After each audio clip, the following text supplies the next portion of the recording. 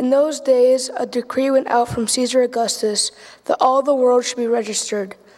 This was the first registration when Quirinius was governor of Syria, and all went to be registered, each to his own town. And Joseph also went up from Galilee, from the town of Nazareth to Judea, to the city of David, which is called Bethlehem, because he was of the house and lineage of David, to be registered with Mary, his betrothed, who was with child. And while they were there, the time came for her to give birth. And she gave birth to her firstborn son, and wrapped her in swaddling cloths, and laid him in a manger, because there is no place for them in the inn. And in the same region there were shepherds out in the field, keeping watch over their flock by night. And an angel of the Lord appeared unto them, and the glory of the Lord shone round them, and they were filled with great fear. And the angel said to them, Fear not, for behold, I bring you good news of great joy that will be for all the people. For unto you is born this day in the city of David a Savior, who is Christ the Lord. And this will be a sign for you. You will find a baby wrapped in swaddling clothes and lying in a manger. And suddenly there was with the angel a multitude of the heavenly host, praising God and saying, Glory to God in the highest, and on earth peace among those with whom he is pleased. And the angels went away from them into heaven. And the shepherds said to one another, Let us go to Bethlehem and see this thing that has happened, which the Lord has made known to us. And they went away with haste and found Mary and Joseph and the baby lying in a manger. Now after Jesus was born in Bethlehem of Judea, in the days of Herod the king, behold, wise men from the east came to Jerusalem, saying, Where is he who has been born King of the Jews? For we saw his star when it rose and have come to worship him. When they saw the star, they rejoiced exceedingly with great joy. And going into the house, they saw the child with Mary his mother, and they fell down and worshipped him. Welcome to St. Barth, especially if you're visiting. My name's Dave. I'm, as you can tell, one of the priests here, not to be mistaken with the angels, though I am dressed somewhat similarly. It's incredible what we've just seen, isn't it? We've seen children of varying ages do what they were told. I mean, if that isn't a Christmas miracle, I don't know what is. But as you can see with the duct tape and everything here, there was lots of preparation. And I wondered if we could just reflect, children, I hope you could help me out with this, on just a few things of the story we just had, I don't even know what to describe it, enacted for us, played out before us. And would you take your hands like this, take one hand, adults, you can join in. We're going to recreate what we just saw with our own hands. And if you place your thumb like this, it gets harder with age. And we'll pretend that our thumb is the Lord Jesus and that our hand is the manger. And then we have four main characters.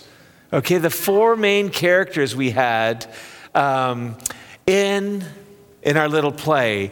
The first was the mother of Jesus. Her name was Mary, that's right. So Mary starts the story. We'll put Mary down in the manger. And Mary's done a number of incredible things. I have never met a woman who in her third trimester took a trip on the back of a donkey. Do you? I don't, we have 3 kids. I don't think my wife would have ever gone on horseback or donkey back at that late stage of her pregnancy. But the most amazing thing, that was a joke. There may be more. The most amazing thing that Mary did was say yes. And we see here that the Christmas story is about God's plan centering around people saying yes. Now, who's our second character? Who was with Mary the whole way? Joseph! That's right, Joseph. What did Joseph do?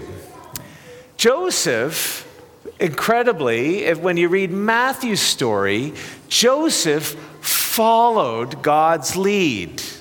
All right, so Joseph followed God's lead. Remember, he was a bit confused by the whole thing of how Mary came to have Jesus and all that kind of stuff. And so he didn't really want to do the wrong thing by Mary. And then the Lord spoke to him through an angel And then later on, after this scene, God speaks to him in a dream that they're to leave and go to Egypt because of the violence that had broken out.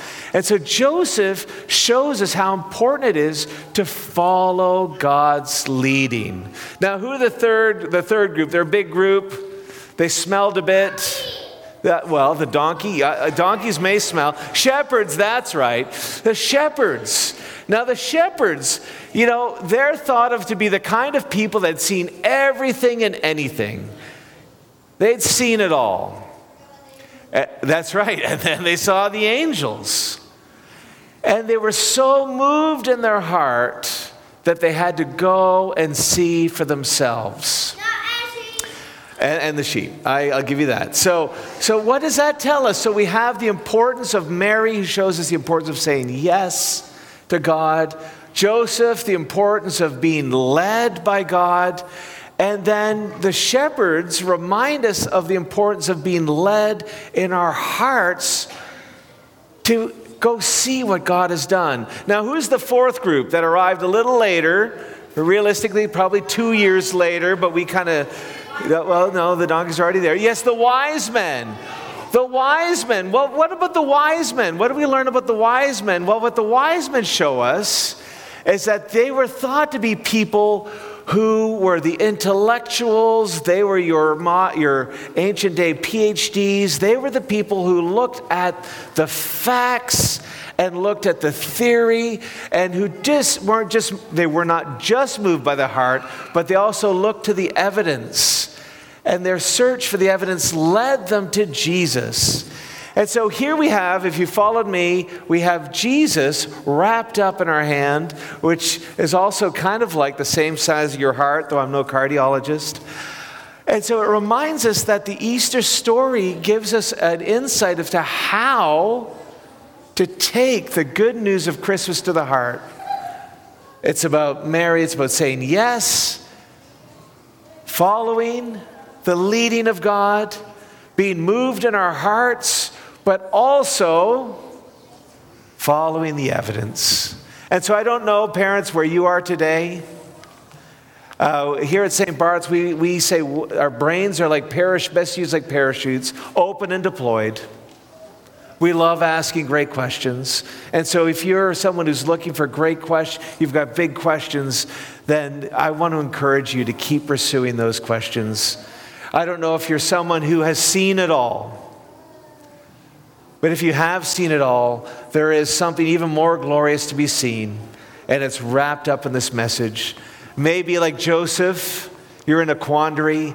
And what you're looking to do is you need to be led by him. Or maybe quite simply, all that's waiting is for you to say yes to who knows what may lie behind that yes that God has planned for. Let me pray, and then we'll carry on with our service. Lord, thank you for the way that this story was enacted. We pray and commit ourselves to you this afternoon and ask that you would meet with each one of us where we are. In Christ's name, amen. Amen.